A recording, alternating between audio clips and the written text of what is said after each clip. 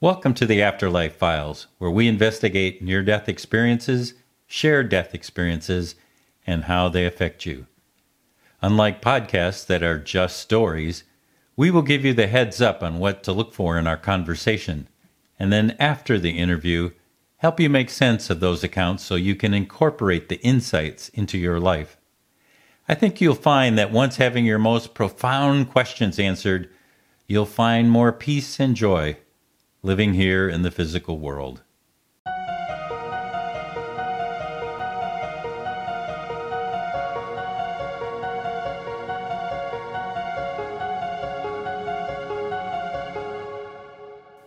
We are extremely fortunate to have Dr. Bruce Greyson with us today. For those of you who haven't heard him, you are in for a treat.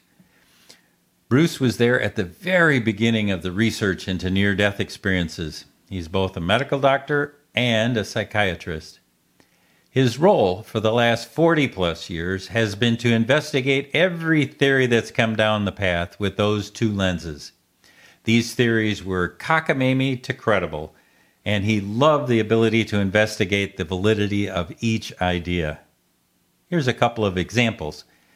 Are NDEs caused by a lack of oxygen to the brain, or the result of mental illness, or were caused by drugs? He did studies on all of them and so much more. By the way, the answer is no to each of those I just mentioned. For those of you who know of Dr. Greyson or have heard him speak before, you're also in for a treat. He's going to summarize the 8 lessons learned from over 40 years of research. He'll do that right up front. I think the last 2 might surprise you. Bruce will also talk about where near-death experience research is going beyond the physical and psychological approaches. For those of you who are sensitive to energy, pay attention to how he transmits his energy to you to emphasize a point he's making. About halfway through, he's talking about the near-death experience being hyper-real experience. He'll say, and I quote, "much more real than me talking to you right now." And at that last bit there, see if you can feel that energy transmission. It's kind of fun. His conversation with the Dalai Lama about the role of empirical observation is priceless, as is the last 2 minutes of the interview. He sums up what he believes to be the NDE's contribution to society and how we should be moving forward. Have fun. Here's our interview.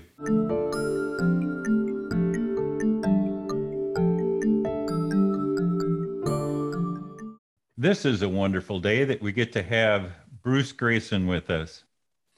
Welcome, Bruce. Glad to have you here. Thanks, Scott. I'm so glad to be with you today. Let me read a short bio. Okay. Bruce Greyson, MD, is the Chester Carlton Professor Emeritus of Psychiatry and Neurobehavioral Sciences and Director Emeritus of the Division of Perceptual Studies at the University of Virginia, and a Distinguished Life Fellow of the American Psychiatric Association. He thankfully co-founded the International Association for Near-Death Studies, and for 26 years, edited the Journal of Near-Death Studies. He has published extensively, let me repeat that, extensively on near-death experiences. Yay, Bruce, glad to have you here. Thanks, Scott. I'm glad to be here with you. Before we get going, I just have to do kind of this little intro because after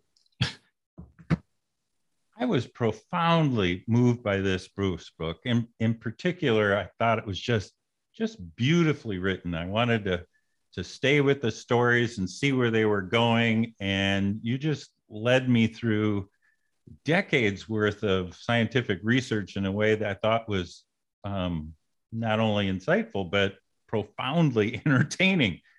I got about 2/3 of the way through the book, and I just got all teary-eyed because I'm sitting here thinking the amount of research and time and effort it took that went into this book is extraordinary. We are so lucky that we had you for over 40 years diving into what is near-death experiences and what are they comprised of and how do they make meaning. I'm just really heartfelt grateful. And one last thing, I'm really grateful that you didn't edit the life out of the stories. You know, some accounts you read them and they're just like, there's just nothing there. And some of us who are sensitive, you know, when we read what's on the page, you know, there's life there. There's the energy of the interview is still in the text. It's in the words. I don't wonder if it's not imbued in the ink on the page somehow.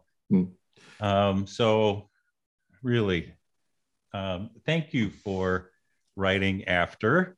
And well, let's start with the obvious question. Why did you call this book After? Yeah, let me just say thank you for those very kind words. I got to say, it was very difficult for me to write this book.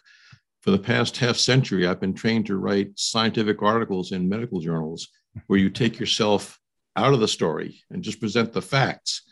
And this is my first attempt to write something for people, not doctors. So I knew I had to put myself into it. Nobody wanted to read it. Why did I call it After? You know, it's funny because some people say, oh, it's a great title, and some say, oh, that's terrible. It doesn't mean anything. But the most obvious meaning is this talks about what happens after death. But I also had in mind what happens to people after a near-death experience when they come back. And as I got farther and farther into the book, I started thinking, well, it really applies also to after you read the book. What do you do with this? There we go. So it kind of had multiple meanings for me. So I really appreciate that this has those kind of three perspectives. So one of the things that you talk about are kind of the 6 lessons learned from near-death experiences. Would you take a second and just kind of walk us through what those are? Well, it's been a while since I wrote that book, and I've got more than 6 now. Okay, you can add. It's all right. Yeah. Well, the first thing that I think people need to take away is that these are very common experiences. You know, most studies show that about 5% of the general population has had a near-death experience. That's 1 in every 20 people. So someone in your family, in your workplace, in your classroom has probably had a near-death experience. The second thing is that these are normal experiences that happen to normal people in unusual experiences. They have nothing to do with mental illness. We've done a variety of studies, which are described in the book, looking at the intersection between mental illness and near-death experiences, and there just isn't any. People of all types have near-death experiences. It doesn't mean anything about your psychological state. The third thing I think that's important to realize is that these experiences have very profound and long-lasting after effects, both positive and negative, and they need to be addressed. They can't just be ignored. They won't go away. The fourth thing is that these experiences, if you take them seriously, challenge our thoughts about mind and brain. You know, we're taught that the mind is what the brain does, that the brain creates all our thoughts and perceptions. And in near-death experiences, you often have the brain going offline or being severely compromised. And yet people say their mind, their concentration, their consciousness is more vivid than ever.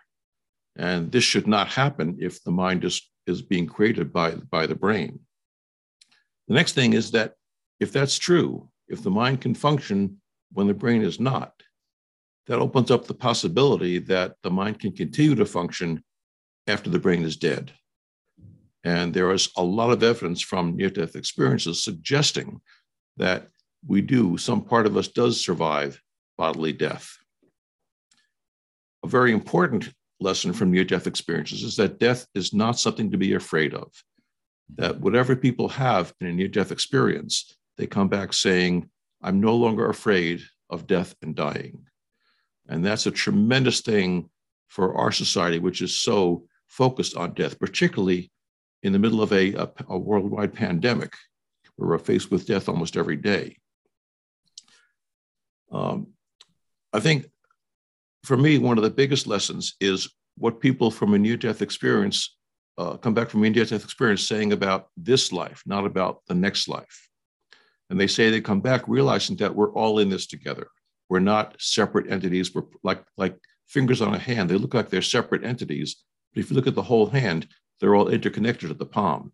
And that's the way we are. We are all part of the same thing.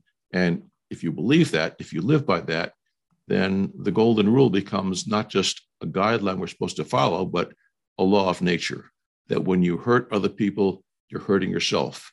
And when you're helping other people, you're helping yourself as well. And living your life that way makes it a much more meaningful and fulfilling way to live your life. I think that was more than 6. I was trying to add that up. I think we're like 7 or 8 there. We're good. In the process of accumulating this wisdom, I got the sense from the book that in the early days of near-death research, that your life was like, well, near-death experiences could be this, it could be that, it could be this other thing. And it just like they kept firing things at you. And it was kind of like your job to separate wheat from chaff. What was that like to have people keep pummeling you like that? Well, I welcomed it because I didn't know how to make sense of them. You know, I was raised in a scientific, materialistic household, and we never thought about anything spiritual or religious. That wasn't part of our family. So I went through college and medical school with that mindset that the physical world was all there was. And when you die, that's the end. And then when I became a psychiatrist, I started being confronted with these experiences that we now call NDEs. There wasn't a name for them. This was long before Moody wrote his book that gave us the name near-death experience. I didn't know what to make of them, but I couldn't pretend they didn't happen because they were happening and I was seeing them one after another. So being a scientist, I tried to study them and figure out what's going on. And I assumed at first there must be some simple physiological explanation for this. Yeah. So we kept testing one hypothesis after another and finding that data do not support any of them. And eventually, when I got to know enough of the near-death experiences in depth, the profound impact I learned of these experiences was far beyond any trick of the brain, any dream, any hallucination. It was something very profound going on here. And so now here in 2022, is the science around near-death experiences reasonably settled? Near-death experiences are real? Not by any means. I think most of those people who have studied near-death experiences in depth come away with that sense that these are definitely spiritual experiences. They're also physiological experiences. They're both. Right. I think when people argue about is it spiritual or is it physical, that's a bogus distinction. It's both. Just like my desk is wooden and it's rectangular, that's a physical description. It's also a legacy from my grandfather who left it to me in his will. That's a psychological or spiritual description. And you can't understand my desk without understanding both of those. And also with near-death experiences, you can't understand them without coming to terms with both the physical and the spiritual aspects of it. Mm-hmm. So I think most people who study near-death experiences come away with that understanding.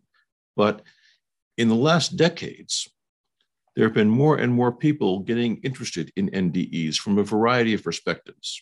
Right. And some of those are psychological, some are anthropological or sociological, and some are physiological. And they all come to the NDE with a different mindset. So some of them think that it's just a purely physical thing, and some do not. And it'll be interesting to see how they work this out. Boy, that sounded like you were passing the flag right there. Well, I am. I'm interested in seeing how they'll work it out. Well, I think it's going to take more than my lifetime to work it out. And one of my jobs now, I think, is to mentor the younger people who are 20, 30, 40 years younger than I am, who are looking at this phenomenon and teaching them how to study this in a legitimate way and come up with their own conclusions. Yeah. Well, it's so interesting because you've got the background both as a medical doctor and as a psychiatrist. So You know, you got two lenses to look at this. And certainly in the early years, you wrote a lot about um, the physiological things, and now I'm seeing just a general shift into how people are making meaning out of right. this experience, both individually and as a culture. Would you speak to that a little bit? Yeah, I think, as you said, I came to this as a doctor and a psychiatrist. So I came with first a physical and then a psychological mindset to it. Um, but there are other people addressing it now with very different backgrounds, people with backgrounds in anthropology or in religious studies who come at it looking at how is this the same or different from shamanic experiences, meditative experiences, other spiritual experiences, psychedelic experiences. And they have a different background than I do, and they can ask different questions than I can. And I know in the book that you several of the folks were wrestling with how did they make meaning out of this experience. Um, Tell us a story. Well, I think almost every near-death experiencer comes back with that. Um, Whether they have a spiritual or religious background or not, the NDE often conflicts with what they thought was going to happen when they went into the near-death state, and they have to wrestle them with what does this mean? If this is a real experience, and I should say that almost every near-death experiencer thinks it is real, how do I reconcile that with what I thought was going to happen, what my belief system was? And although some go back to their original religion, the majority do not. They come away thinking that what they've learned in the NDE is a basic spiritual truth that transcends any of our organized religions. And they tend to feel equally at home in any religion of any denomination. But they often have to struggle with how to integrate that into their lives. Now, for some people who are spiritual people before the NDE, that may not be difficult. But a lot of people are not, particularly in our Western culture, which is a very achievement-oriented culture. And I think it's hardest for people who live a life that necessarily involves violence or aggression. For example, I've talked to career police officers or military officers who, when they came back from a near-death experience, had a terrible time dealing with how do I live my life now, knowing what I know from the NDE. Let me give you an example of this. Steve Price was a self-described schoolyard bully whose goal in life was to become a Marine, and he did that. And he was actually a sergeant leading his troops in Vietnam, and he was shot. He had a bulletproof vest on, but he was raising his rifle to shoot, and a shell went in the armhole of his vest and plunged into his chest, and there was shrapnel throughout his lungs. He was air evac to the Philippines to a hospital, and in the operation to clear out the shrapnel in his lungs, he had a near-death experience, a very elaborate one, where he was encountering deceased loved ones and some type of a deity. And he came back full of this typical NDE ethic that we're all part of the same thing. There's no difference between me and anybody else. And knowing that, he didn't see how he could possibly shoot somebody else. And yet that was his job. That was his career. And after physical rehab, he was actually sent back into the jungle and tried to lead his troops, but just couldn't do it. And he ended up leaving the Marines and coming back to the States and training to be a healthcare professional. And you see that again and again and again, people coming back from an NDE and changing their careers, going into some type of helping profession, clergy, teaching, social work, healthcare, which often causes great problems in their families. If the family was based on material goods or a certain type of lifestyle, they may have to change the way they live their lives and the way the family is structured. So I'm guessing that the family who has um, now inherited this new person might um, not appreciate the new person, or it's like who took Uncle Fred from us? That's right. That's right. Yeah, we had one person who had a near-death experience told me that his wife is having a great deal of difficulty dealing with this, and she said to him, you know, I married a funny funny guy. I didn't marry an Old Testament prophet. What is this? Um, Really? Old yeah, Testament yeah, prophet. I love that. yeah, yeah. But you may have known Tom Sawyer, who was Yeah, a sure. very very very vocal near-death experiencer. I got to know Tom and his family very well, and Tom was kind of a joker. He was a class clown. He bragged about never having read a book after he graduated high school, and he had his NDE in his 30s and became a voracious reader and totally transformed. And one time his wife said to me, there's good and bad about the changes in him. On the positive side, he hasn't beaten me once since his NDE. Oh no. On the negative side, we desperately need a new car. He couldn't care less. Oh. So what about people who were raised to believe one thing about the afterlife and then came back and went, that's just bogus. Yeah. That isn't what I have discovered. Yeah, that's very, very common. And I hear that from people who were raised in a particular religion where they were expecting a certain thing to happen and it didn't. And I've also heard it from people who were atheists who were expecting nothing to happen and were confronted by what they experienced as a deity. And they were totally flummoxed by that. But they can't deny their experience. One of the surprising things about this experience for me was that virtually every near-death experiencer says that this is a hyper-real experience. It's much more real than me talking to you right now. And there's nothing in my life that I can compare to that.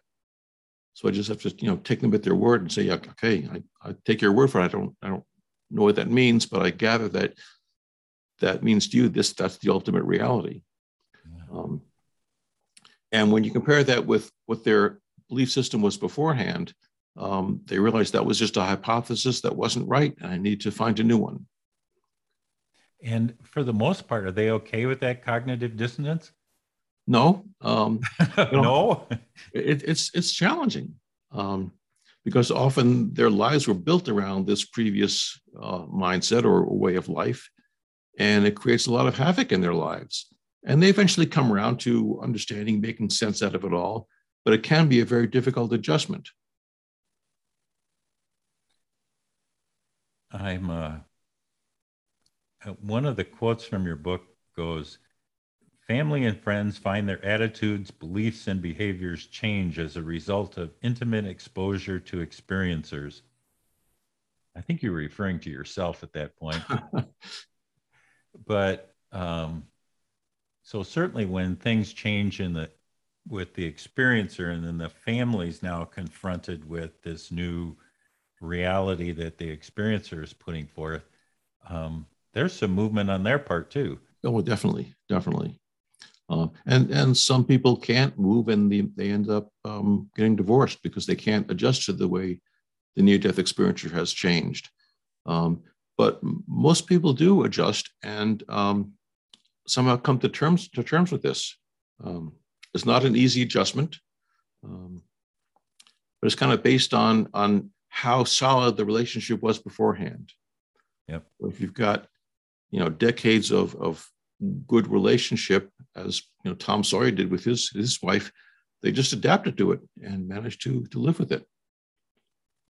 And I think you said, memory serves me right, 65% of near-death experiencers wind up having a divorce. That's, boy, talk about troubles.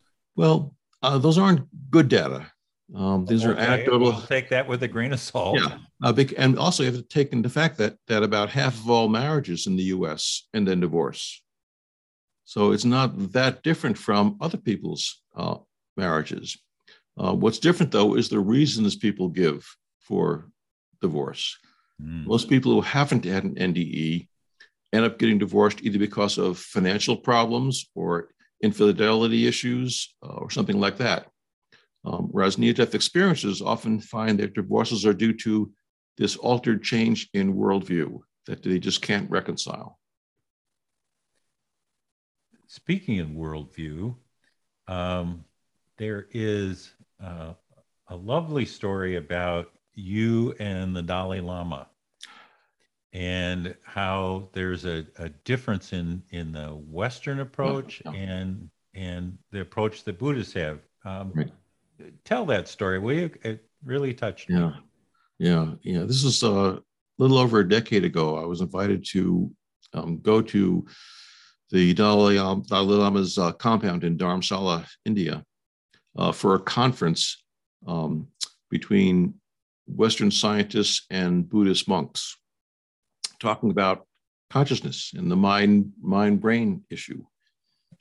And he started off the conference, the Dalai Lama, by talking about the similarities and differences between Western science and Buddhist thought. And he said that both are rooted in empirical observations, that Buddhism isn't tied to dogma any more than Western science is. It's based on observation and then drawing conclusions from that. But he said the difference is that Western scientists make observations and try to understand the world around us so that we can modify it and control it and adapt it to our needs. Whereas the Buddhist approach is to try to understand the way the universe works so that we can live more harmoniously with it as it is, not to change it. And that really struck me because I've been working as a scientist all my life, trying to understand things so we can change them and make life better. And this is a different mindset, that you make life better by learning how to live with the world as it is. Would you say that near-death experiencers come back with a more Buddhist perspective? They do. They don't always say that, but the things they say are very much in keeping with the way Buddhists approach the world. They also tend to have what the Buddhists would call a fresh eye, or a mind's eye, or a child's eye. And they approach each experience as if it's the first time they've ever done it. We tend to get jaded a lot, and they do not. And that's something the NDEs come back with.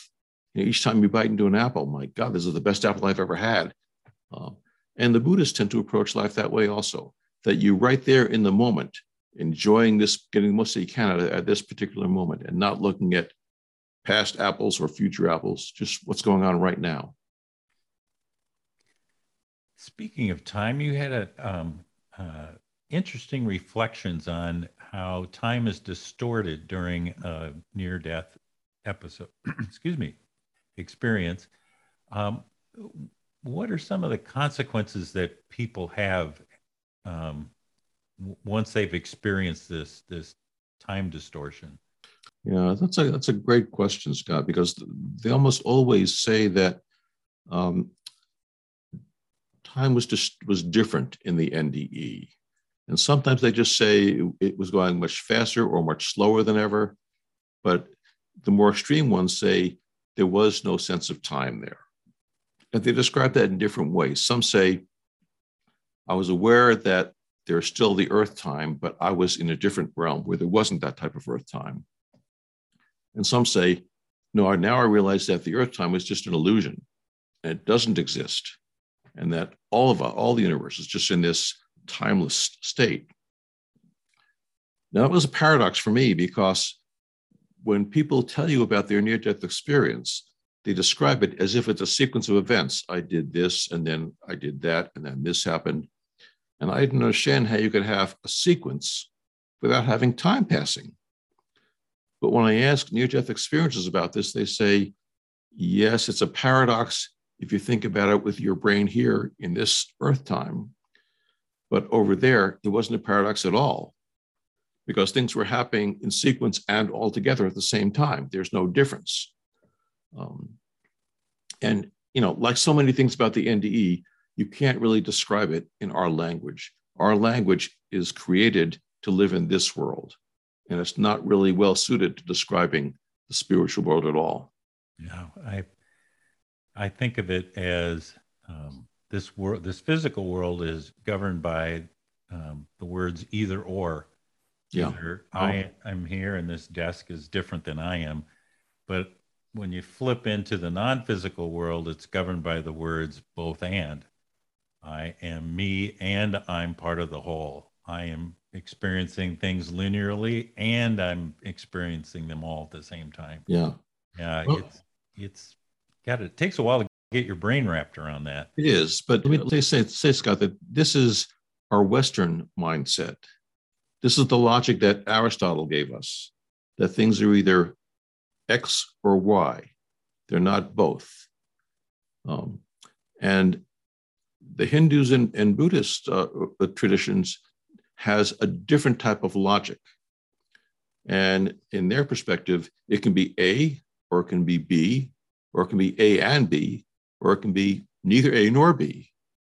And our logic doesn't allow us to do that. It's got to be either A or B. It can't be both, and it can't be neither. So this is our Western mindset, which has been very successful for a lot of things, but it doesn't help us grasp with the basic reality you see in an NDE.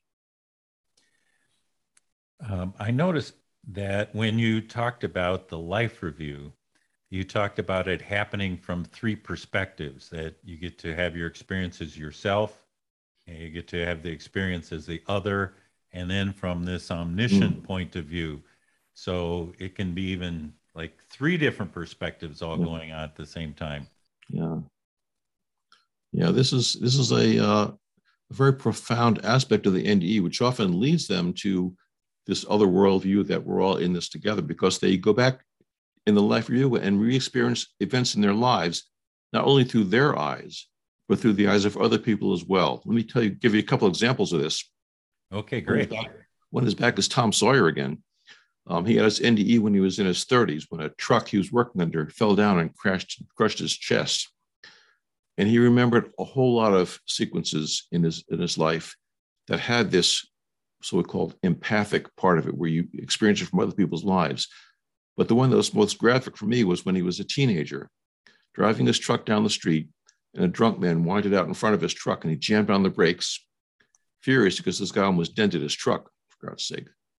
So he rolled down the window and started yelling at the man. And the man, unfortunately being drunk, reached his hand in the window and slapped Tom across the face. That was too much for this hot-headed teenager. So he got out of the truck and started beating the man up terribly. And he left him a bloody mess on the median strip, got back in his truck, and drove off. Well, when he had his NDE, he experienced this through his own eyes, feeling the rage and the adrenaline rush, but also through the eyes of the drunk man, feeling the humiliation of being beaten up by this kid, the 32 blows on his face. Now, Tom couldn't have told you it was 32 until he had his NDE, and then he counted them through the other guy's eyes. He counted them? Oh my word! He said, when you have these NDEs, you have time to slow down and see the whole thing in great detail. He said, you can count the number of mosquitoes that are around you in an NDE. But he felt this other guy's teeth going through his lower lip, his nose getting bloody, everything from this guy's perspective. And he came back from that realizing that we're all the same thing, that when you hurt someone else, you're hurting yourself, and we're all in this together. Let me give you another example. Okay. Barbara Harris Whitfield had an NDE in which she went back to her childhood in the life review and remembered and relived, I should say, being abused by her mother. And in her life before this, she had approached this in the sense of a victim, that I was abused by my mother, how horrible that was, how horrible my mother must have been. But going through this in her life review, she also relived it through her mother's eyes and felt how trapped her mother was in this way of relating to her kids and didn't know any other way to express herself. And she came back from this NDE with tremendous empathy for her mother an understanding of why this happened. And that changed her relationship with her mother after that.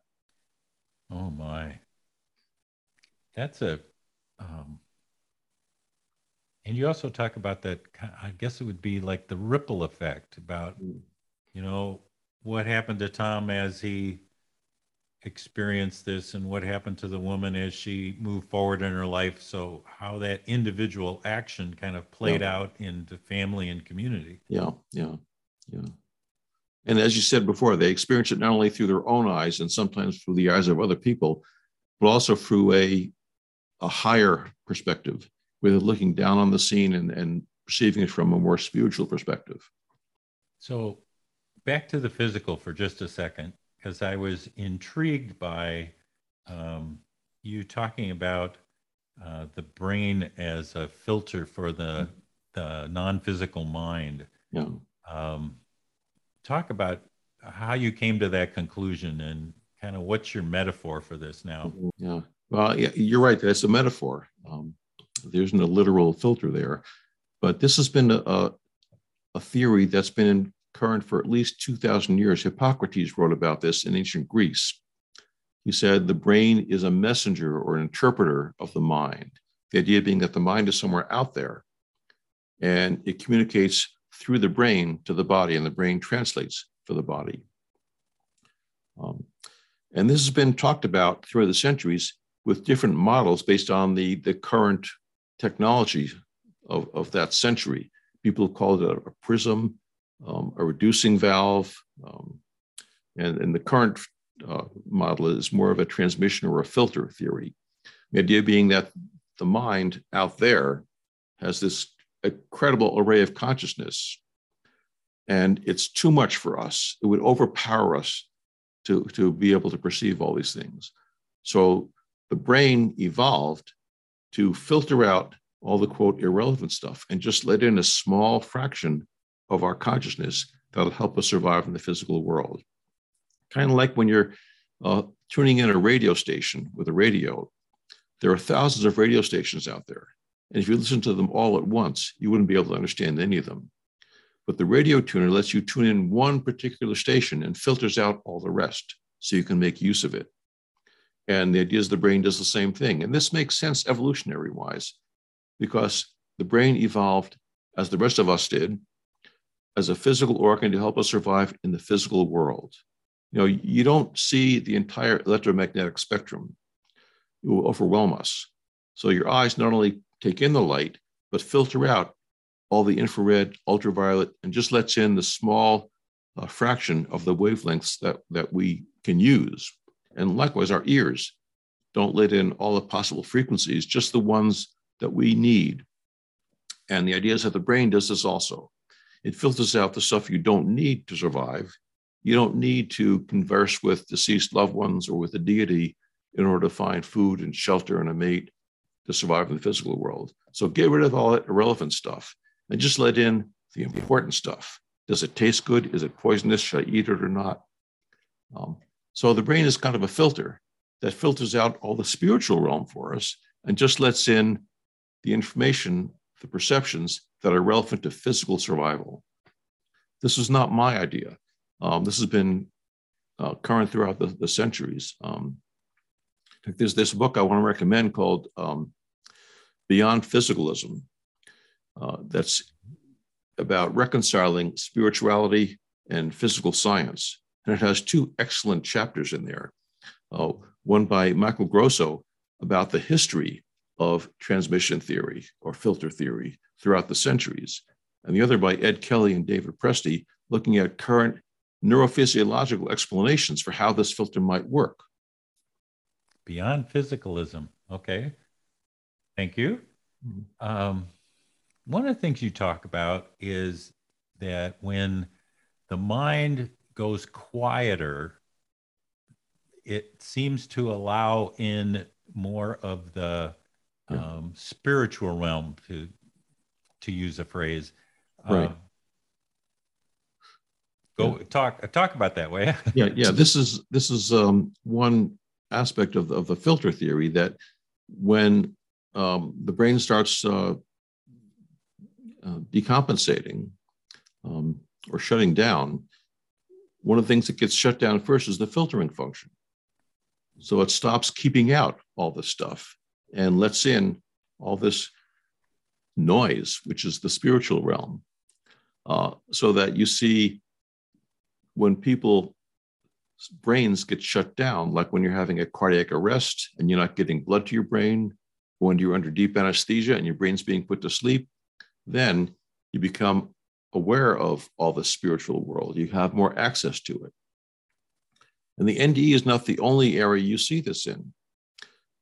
There have been some studies in the past 10, 15 years looking at neuroimaging of people having psychedelic drug trips.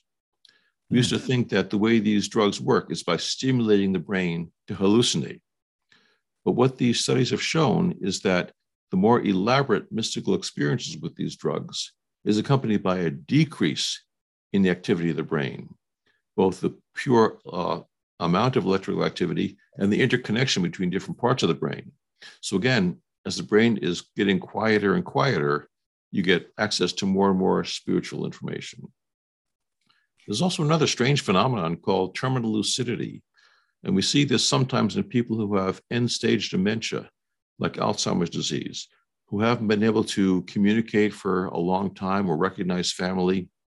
And sometimes in the hours or sometimes days before they die, they become lucid again. And they can recognize people and carry on conversations coherently. And we have no medical explanation for this.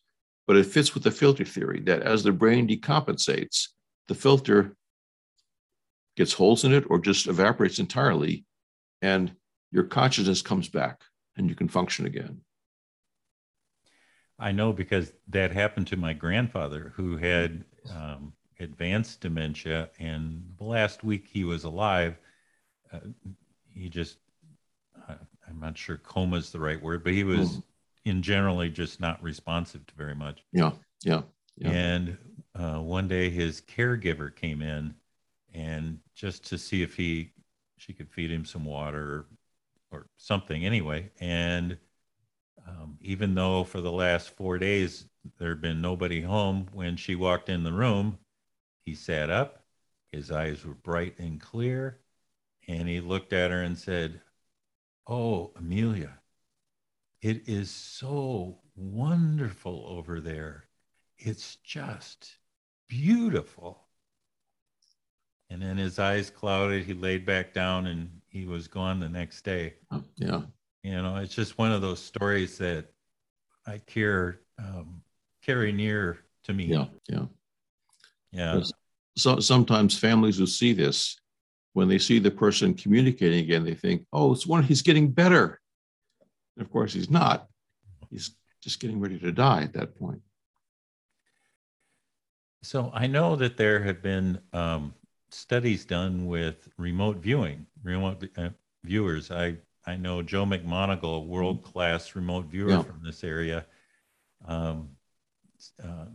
has been tested 6 ways to Sunday, and he said when he can get his brain waves to go, close to zero, that's when all of the information comes in that allows him to be a world-class remote viewer. Like you said, the filters get out of the way. Right. This is consistent with a lot of our spiritual traditions, which use ways of shutting down the brain to stimulate spiritual experiences, whether it's by starvation or flagellation or sensory deprivation. Or by drugs. They just sort of shut down the brain so that you can have access to the spiritual realm. Yeah, I know. I grew up in southern Minnesota, and the tradition there for the Lakota tribe was to go into a cave. And sit in the dark. And so it'd be a sensory deprivation kind of experience. And after a day or so, they start to experience the other world as it comes through.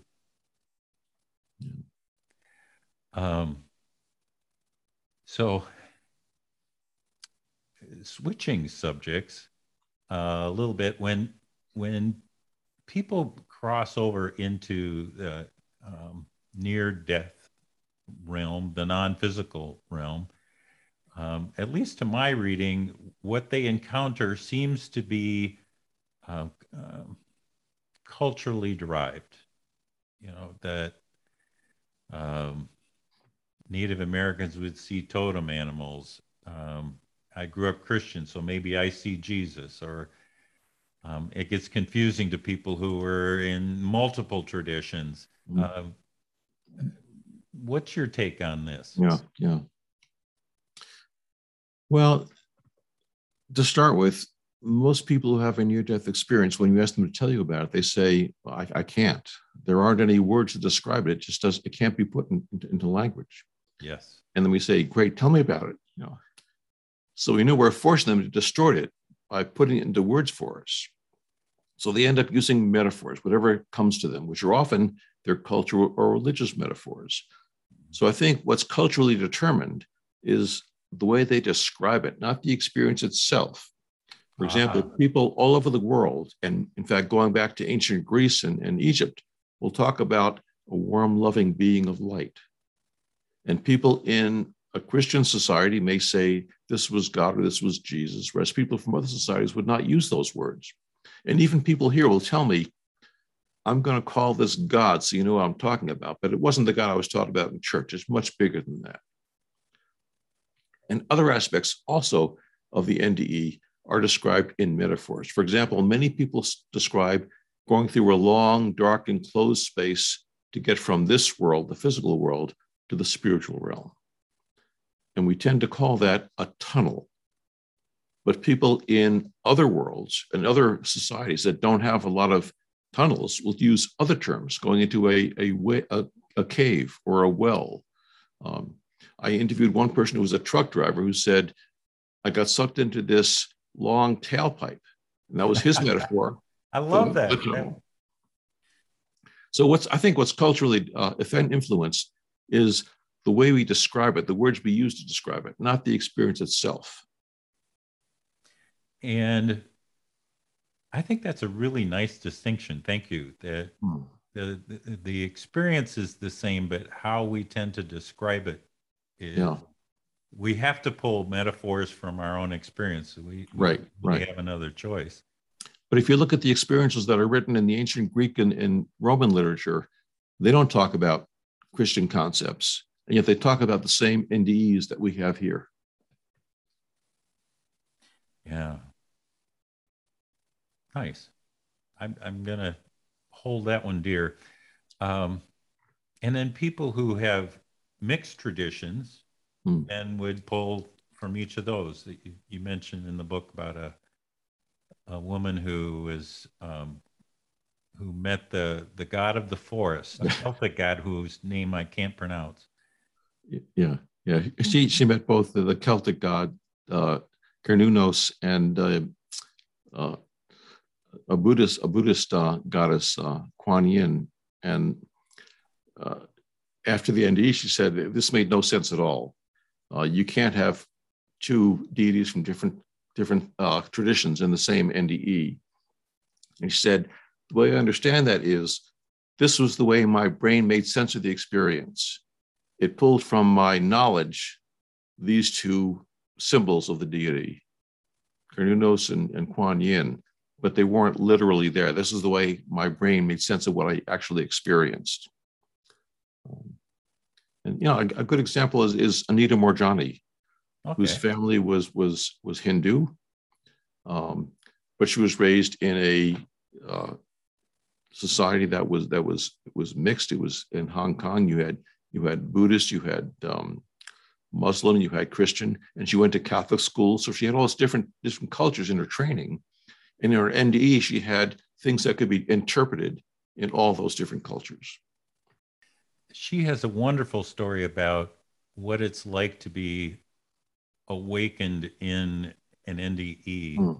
And would you tell that, or you had another one too about? Yeah. There are several like this. The one I like is Anita's metaphor of being living in a dark warehouse where you have a flashlight and you can shine the flashlight around, and this is our normal consciousness, looking at this or that, but you don't know really what's in the warehouse because you can only see a small bit of what your flashlight is shining on. And then suddenly someone turns on the lights, and you see it goes on farther than you could ever imagine, with all different things in there that you can never imagine. And then the lights get turned off, and you're left again with your flashlight back in your brain again. And you can't see the whole thing, but you remember it's there. I've had other people tell me a similar story by using the metaphor of driving in a dark road at night with just your headlights shining on the road in front of you. And then a flash of lightning lights up the whole scene where you can see the whole surrounding. And then the flash of lightning is gone, but you remember what's out there. So that seems, maybe that's what happened to me. Because I would think that would just ignite your curiosity that, oh my gosh, there's so much more out here. Yeah. What else can I explore besides this road that I'm on with my two headlights? Right. Okay. So when people leave their physical bodies and they go into the non-physical world, they'll sometimes describe themselves like they're an energetic duplicate of their physical body. But do they see themselves in other ways too? They do. And again, this is something that may be culturally determined. Some people talk about the silver cord going from your physical body to your spiritual body. Others don't talk about that. And some talk as if they have a body like the physical body that's not material over there. Others do not. Others just say, I was just a consciousness. I didn't have a body at all, just my thoughts and nothing else. And some describe themselves as a little ball of light, like the ball of light, but a smaller version of it. So I think that's culturally determined how you describe what you experience at that point. So we have, switching subjects again, since you were at the very beginning of all this, and we're now 40 some odd years later, you have seen individuals in our culture resist this information that you were bringing forth, and then have that evolve over time. What was that like at the beginning when it seemed like everybody said no? Yeah, it was challenging because people, for one thing, didn't believe they were real. No one had talked about these NDEs before. So when I started talking about that, they're saying, you're being fooled by a couple of patients. And then once they realized that these things are happening, they started dismissing them as just tricks of the brain. But I am very fortunate that I work with physicians and with nurses, and these are very practical people. They're more like engineers than scientists. They're concerned with what are the real effects of what they're doing. So if you can show a doctor or a nurse that it's important for them to know about this because these things really affect their patients, they want to know about it. Whether they can understand it or not, they want to learn about it. So I've seen a vast change over the past half century in how people in my profession deal with these things. When we first started doing this, back in 1980, a few of us, Mike Sabom and Glenn Gabbard and I, talked at the American Medical Association about near-death experiences. And there was very polite silence in the audience, and nobody said a word. And now, when we talk to these conferences, it's rare that doctors in the audience don't stand up and say, let me tell you about my experience. They're widely accepted now and widely known. In fact, they're being taught in several medical schools now. It's just a fact of life. Like we should not talk about sexual abuse, or we didn't talk about alcohol abuse because those are considered taboo topics. And we realize now these are important things to talk about with your patients. And spirituality is becoming one of those things that used to be taboo and now we realize is an important part of patients' lives. And this cultural shift, how did it happen? It happens gradually, very gradually. I mean, it's been 50 years and we're just still making headway with it. It's partly through educating people like doctors and nurses, but it's also the popular culture that's picked up on this. I mean, Homer Simpson's had an NDE now. Everybody's had them. I didn't realize Homer was Yeah, one of the brethren. Okay. yeah, yeah.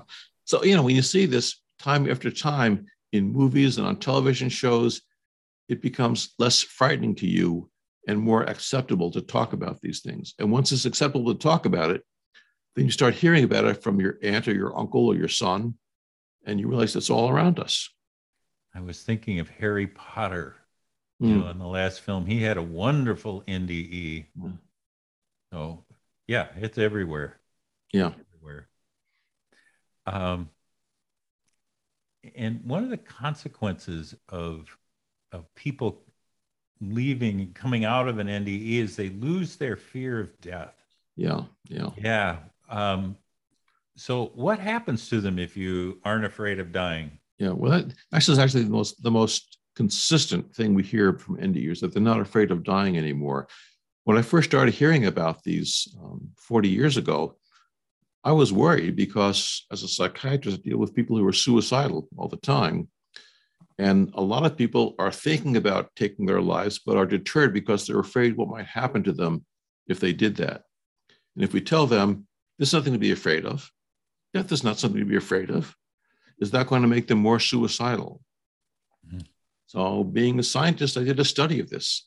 And I interviewed people who had suicide attempts and then either had or didn't have a near-death experience as a result of that attempt. And what I found, to my surprise, is that those who had an NDE were much less suicidal afterwards than those people who didn't have an NDE.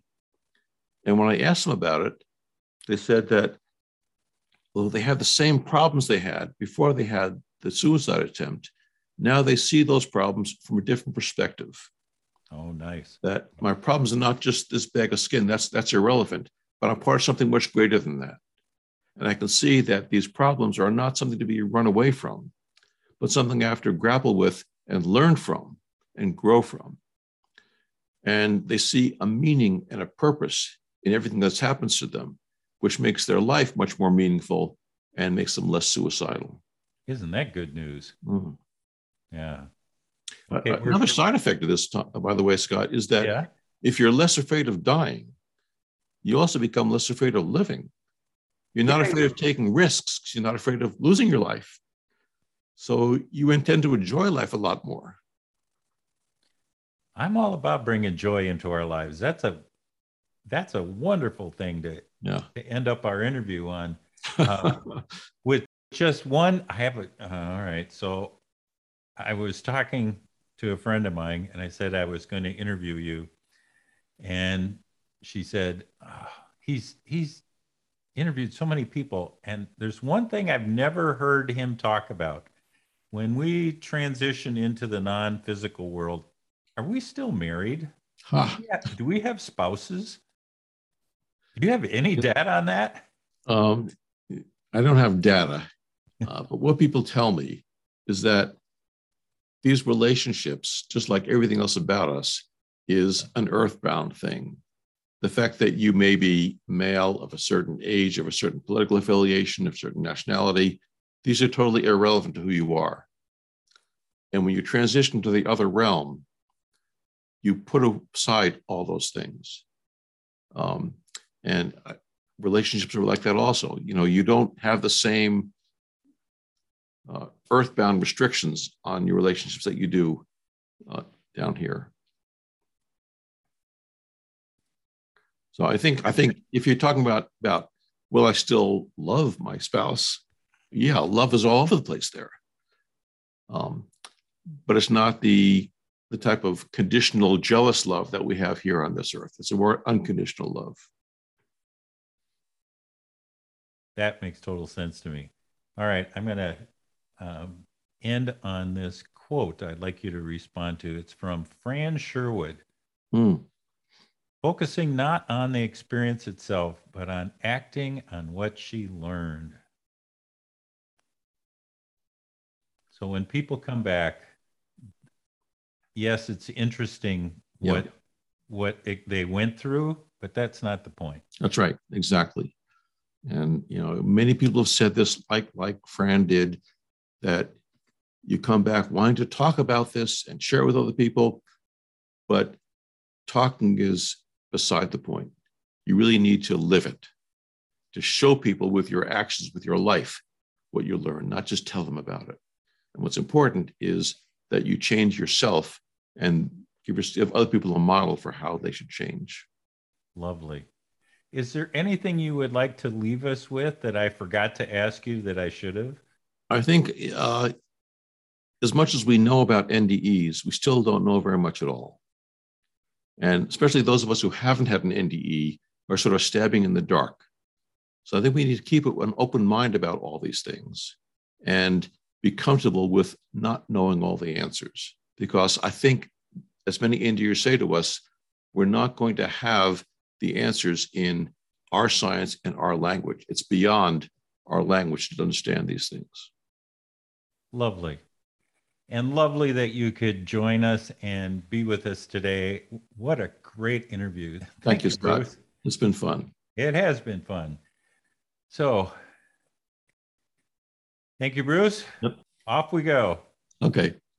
Enjoy your afternoon. Enjoy your evening. And once again, thank you for writing after.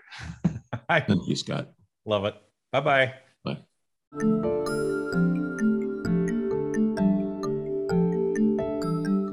My favorite parts of the interview were these. We're all in this together. This is a consequence of near-death experiencers learning that the very fabric of the universe is unity, not duality.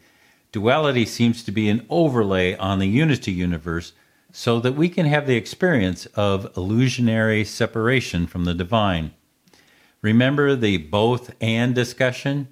We can be both a separate consciousness and at the same time connected to the consciousness whole of the universe. An NDEer I interviewed put it like this: if I were to reach out and strike you, I would literally be striking myself. And why would I do that?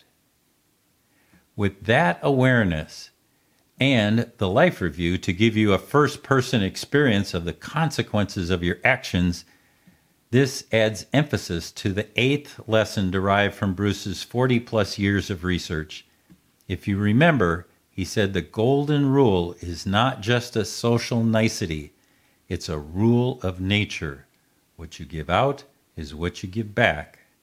What you give out is what you get back. We live in a reactive universe. Second insight. I really appreciated his story about the Dalai Lama and how both science and Buddhism are based on observation. It's one of the reasons I appreciate Bob Monroe so much. He was a pioneer in the study and application of out-of-body phenomena. Mr. Monroe would tell those of us studying and teaching at the Monroe Institute what he believed about the physical and non-physical universes based on his observations and those who studied with him to date. Here's the cool part: with the proviso that he reserved the right to change his mind based on new data. I most respect him for that philosophy. If adopted, that flexibility will make us all better members of the human race. Third insight. Look for more research into how we can make our minds go quiet so as to bypass the non-physical information filter installed when we came into the physical universe. Bypassing that filter allows the information from the non-physical universe to come in. Check out my website, neardeathmeditations.com, for more resources on this topic. Fourth insight. I was struck with how Dr. Greyson explained the original language of the NDE is probably all the same. But our brains had to filter it with the metaphors lodged in our memory in order for us to make sense of it. That would explain how so much of the NDE experience seemed to be culturally derived. Number 5. I love this. If you ask an NDEer what they were like before the experience and then ask them to describe to you what interests them now, you would say that their curiosity was ignited by the NDE. They won't tell you that exactly. You have to pay attention to how their interests and activities were changed or heightened. This is where good questions and perceptive listening makes a difference. I attribute ignited curiosity to the insights drawn from touching the light in the Unity universe. It was no mistake that both Anita Moorjani's warehouse metaphor and Bruce Greyson's car driving at night metaphor both involved a big light being turned on temporarily. The memory of what was in the dark never goes away. The curiosity of how to find it and what lies beyond our limited flashlight view has then been lit. Number 6. He ended the interview by saying that near-death experiences cause experiencers to be less afraid of dying and therefore less afraid of living. This has profound consequences for all of us because it means that the study of NDEs is not about the phenomena or about the dying. The impact is on our lives here in the physical.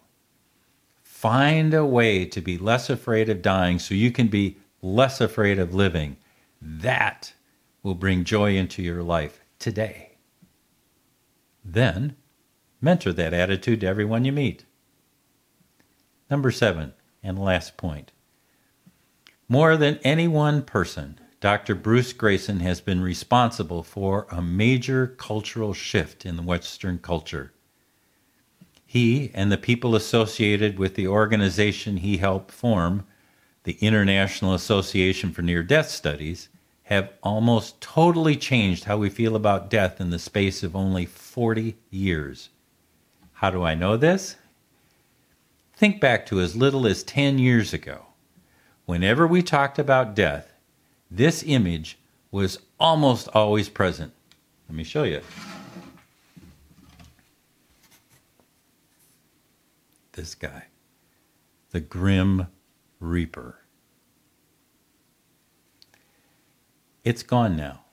It has been replaced with this image.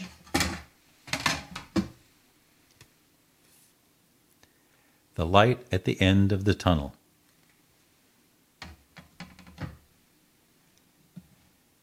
Notice how different they feel.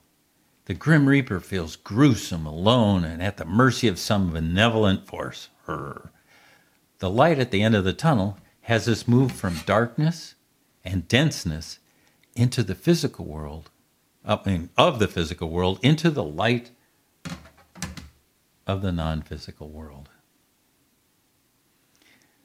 We have agency. We are choosing to move into the love of God. It's hopeful, too.